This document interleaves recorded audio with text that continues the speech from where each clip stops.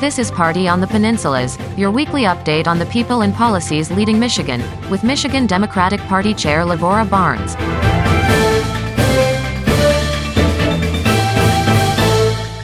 Welcome to Party on the Peninsulas. I'm Lavora Barnes, chair of the Michigan Democratic Party. The word this week, historic. The Democratic Legislature is setting historic records for movement of major legislation, all focused on improving the lives of Michigan families, their schools, their workplace, and their cost of living. Today's podcast catches up on all the incredible action by our legislators. But first, a summary of the week's news on politics and policies. Here's MDP's own Dorian Tyus.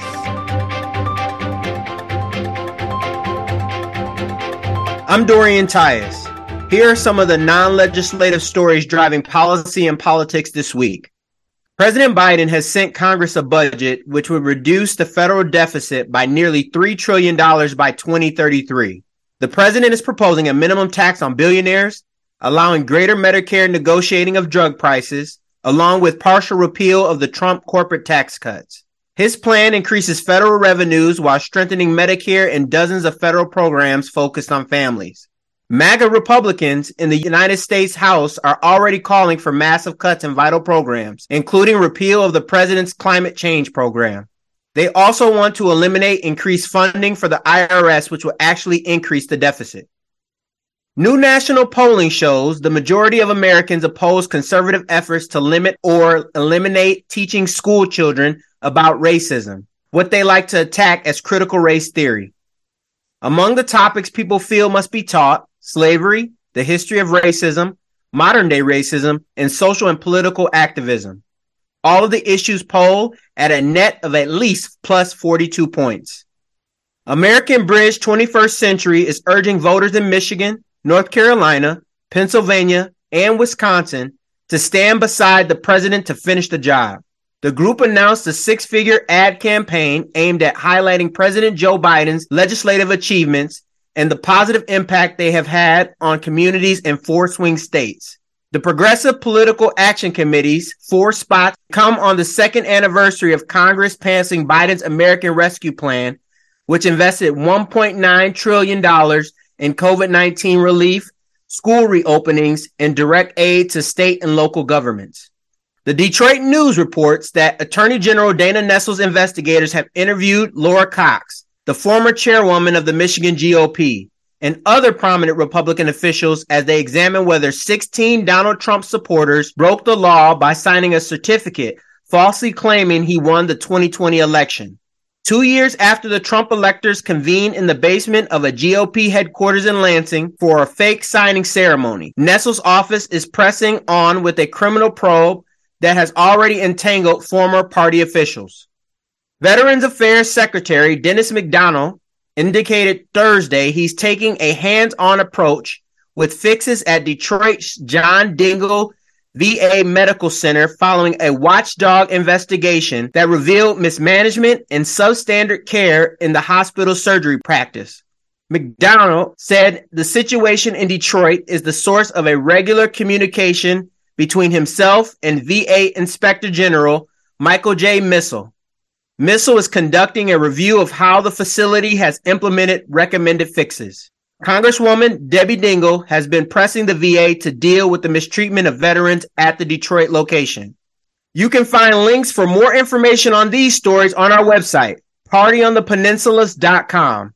From Michigan Democratic Party headquarters in Lansing, I'm Dorian Tyus. Lavora, as you noted at the top of the podcast, this session of the legislature, the first in 40 years with Democratic majorities in both the House and Senate, is going to go into the history books as the most productive in history. Just in the last week, we've had all sorts of bills move through, the governor signing some of them. The activity is just breathtaking. Let's take a look at the highlights of a remarkable week, and we've got to start with that huge tax cut for working families and retirees. Huge, putting money right back into the pockets of Michiganders. delivering on a promise that the governor made, conversation we've been having with the voters of Michigan about repealing this burdensome senior tax on seniors and getting some money into the hands of working families. So important that it got done. And as with everything we're going to talk about, Walt, such a disappointment that the Republicans in the legislature refuse to help the Democrats make some of this happen. And especially in this case, that refusal cost every taxpayer $180. That's exactly right. That's simple thing, but a big deal for Michigan families. That $180 could have made a difference for some family members, but these Republicans wouldn't have it. Also on the governor's desk, I don't think she signed it yet, but she's ready to. Something we've been waiting for literally decades, an expansion of the Elliott Larson Civil Rights Act to provide job and housing protections for the LGBTQ plus community. Really monumental legislation. Such a huge thing. And in so many ways, so simple. It's civil rights, and we should be providing civil rights to all members of our community. But the LGBTQ plus community had been left out of the Elliott Larson Act, left out of many of our civil rights protections. And now they can be protected in the workplace and, of course, in housing. So important. Such a thrill to see it happen. Such a thrill to watch some of our legislators who've been working on this and talking about this for years finally be able to say they got this done. And I've got to say, on a personal note, really exciting for me. I was on the legislative staff when the original law was passed. Wow. And God bless him, Mel Larson, the co-sponsor of the act, is still with us, hale and hearty, living over in Southeast Michigan.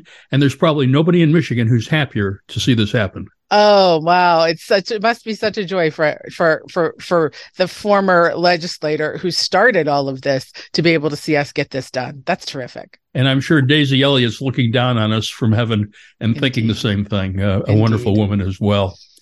Another big bill, the governor signed a huge incentives package for that Ford battery plant in Marshall, which is groundbreaking, really, in the auto industry because it's a different technology that's going to lower the cost of batteries for cars, creating 2,500 direct jobs in the Marshall area, thousands more spinoff jobs. Terrific jobs package, good union jobs for folks in Michigan. And so important that we were able to incentivize Ford to bring those jobs to Marshall. And I know the folks of Marshall are going to benefit, and the folks of Michigan all over will benefit from these new jobs in this package. This is the kind of work our governor does and will continue to do is making sure that we bring packages of jobs in for good paying jobs that folks can raise a family on. And the same bill invests $75 million to recruit and train healthcare workers. And we've got a huge need for more healthcare workers. I was just having a conversation earlier this week with some friends in the healthcare industry about the need to recruit and train more healthcare workers. It is a dire need we have here in Michigan. And this money will make a big difference in the lives of Michigan patients. And of course, healthcare workers who are stretched thin because of the need for more folks to come into these workplaces. I'm excited for these jobs. I'm just excited for this training and the difference it'll make in the lives of Michigan workers and, of course, the patients that they care for. Another big promise made and a big promise that's being kept. Both the House and Senate have passed their own bills to eliminate Michigan's 1931 law, which makes providing an abortion a crime.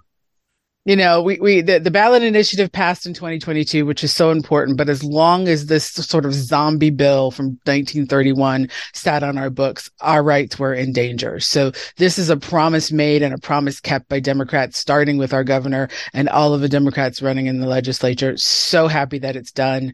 So happy that women's health care is protected, and so proud of our folks for getting it done quickly. They wasted no time. You know that. Well, you've seen this, Walt. They wasted no time getting this work done in this section of the legislature. And it's been a joy to watch. And they've also wasted no time starting work on gun safety bills, the first of many bills now having passed the state house. So that went on universal background checks, but lots more is coming. Yeah, lots more is coming because there's more work to do in this area, and our legislators have made it clear that they are not finished. If you listen to the Republicans on the House floor, they clearly believe that they don't need to take these important measures to protect the safety of our folks. But after what's happened over and over again here in Michigan and all over the country, these common sense bills make so much sense to get done. And I'm pleased that they've started this process, and I know there's more to come. Another controversial bill, but one that Democrats universally embrace, repeals the Snyder-era anti-worker law, the so-called right to work law, which the Governor Snyder said at first it wasn't on his agenda, and then miraculously it was on his agenda. It did hop right onto that agenda, and they moved that bill through pretty quickly in 2012. And our folks here on the Democratic side vowed to take care of this problem, to roll back this attack on unions and bring back the right to collectively bargain, and of course bring back prevailing wage. And they did it, and they did it in a beautiful fashion on the House floor. I know folks were in the gallery cheering them on, literally cheering them on. Many of my friends were there to be a witness to this. I don't know how many states have actually been able to roll back anti-worker laws like this, but I'm proud that Michigan is one of them. Also, this week, hearings in both chambers on more legislation. The voter protection package is moving very quickly, especially in the House Elections Committee. Yes, the House Elections Committee has taken very seriously their job of making sure that we move these bills through. It's so important to protect the rights of voters, to protect the folks who work in our polling places, the folks who volunteer there. They've got a terrific package of bills that are going to make a difference and follow up on the work that was done by ballot initiatives and other folks to start building a really, truly democratic with a small d voter program here in Michigan. We are going to be one of the strongest states in terms of rights for voters. One issue that's just popped onto the legislative agenda in the last few days because of this horrid weather that we've been experiencing, the House Energy Committee is taking a strong, hard look at why so many people are losing their power. Why aren't the utilities better prepared? We do need to understand what's happened with the power. My power went out here for about 24 hours during this last storm. So many people lost power for so much longer, lost food in the refrigerators, medicine in the refrigerators. Folks were forced to find other places to stay or just be cold and dark in their own homes for a long time. We have to figure out why, and we have to fix it. And this also brings to mind something that the conservatives in Congress have just announced, and that is they basically want to eliminate all of the climate change money that President Biden put into the Inflation Reduction Act and basically put their head in the sand with climate change when, as bad as we've had it, God forbid we should get as bad as they've got it in California right now. California, exactly. The scenes I've seen from California, but this is sort of the Republican playbook. The head in the sand is a great way to describe it. To look away as important issues that they need to be dealing with come forth. They just look away and continue to be obstructionists wherever they can, all in the name of stopping President Biden or Governor Whitmer or the Democrats in the legislature from achieving any of the goals they set forth on behalf of the voters. And before we leave, I wanted to take note of one initiative from a third-party group down in Washington, D.C. that has started running ads in 4 critical states in the presidential election, talking about the Biden record. Because the polling shows that most Americans really aren't aware of how much this president has accomplished. And one of the places where they're running this ad is in Flint. Right here in Flint. That's true. And it is so important to share that news because he's got such a strong record. He's done so much good work for the people of this country, probably, a larger portfolio of legislation that's moved through that actually changes the lives of Americans all over than any other president so quickly. And we do need to tell that story. And I'm grateful for any group that's willing to come in and let Michiganders know the importance of what President Biden and Vice President Harris have done and will continue to do for Americans. Since it's only being shown in Flint, if others want to take a look at it, we do have it on our website, partyonthepeninsulas.com. Just click on the smiling face of Joe Biden, and you'll see exactly what they're saying about him and also about some of those MAGA Republicans that have a kind of different plan for America. Perfect. And with that, I'm out of breath. We come to the end of this week's report. What's on the agenda for next week? So next week, we're going to focus on protecting the rights of union workers across Michigan. We're going to be joined by Lieutenant Governor Garland Gilchrist and Michigan AFL-CIO President Ron Bieber. It's going to be a great one. It will. And we urge you to subscribe to our weekly podcast. You can get it automatically downloaded to your phone through Apple Podcasts, Google Podcasts, Stitcher, and Pandora, or just listen on our website, partyonthepeninsulas.com. Thank you so much for making us part of your day. Party on the Peninsula is a production of the Michigan Democratic Party.